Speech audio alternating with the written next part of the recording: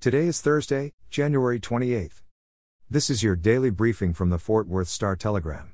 The weather forecast in Fort Worth calls for partly sunny skies and a high of 51 degrees. Our top story today: Texas surpassed a total of 2 million COVID-19 cases and 35,000 deaths yesterday. After trending down in September, cases and deaths started trending upward in October.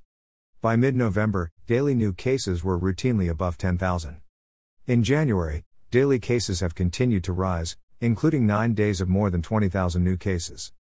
The latest 7-day average in the state is 338 deaths and more than 18,000 new cases a day.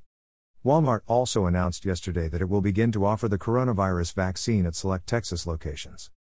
Vaccinations will be open for frontline healthcare workers, those living or working at long-term care facilities, and those 65 or older, or with health conditions. The two Dallas-Fort Worth locations that will have vaccines available are in Mansfield and Lancaster. To get an appointment, people must register on Walmart's website. In more pandemic news, Tarrant County reported 1,227 new coronavirus cases and 12 additional deaths yesterday. A 9-year-old Vernon boy with asthma became the second COVID-19 death at Cook Children's Hospital in 24 hours. The death of a Fort Worth boy less than 1 year old was confirmed by the medical center on Tuesday. COVID hospitalizations accounted for 24% of all hospital beds countywide, and about 81% of beds were occupied Tuesday. Adult ICU bed occupancy also increased to 95% from 92%. Tarrant County has now reported 211,076 COVID-19 cases, including 2,113 deaths. The health department reported that 47,817 vaccinations had been provided as of Wednesday morning.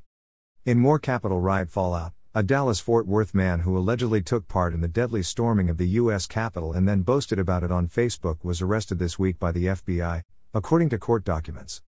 Dan Phipps, who is described as having an address within DFW, is facing one charge of violent entry and disorderly conduct on Capitol grounds and one charge of knowingly entering a restricted building without lawful authority and impeding official functions, documents show. Phipps allegedly wrote on Facebook, quote, "I went to D.C. I helped take the Hill." He was reportedly arrested Tuesday in Corpus Christi.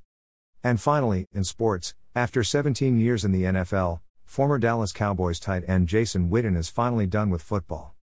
Witten, who played last season for the Las Vegas Raiders, announced his retirement for a second time, and this time he means it. According to ESPN, Witten intends to sign a one-day contract and retire as a Cowboy when his contract with the Raiders expires. His 1,228 catches are the fourth most in NFL history and the second most among tight ends. No tight end has played in more games or started more games than Witten. For the latest in Fort Worth and Tarrant County news, visit star-telegram.com.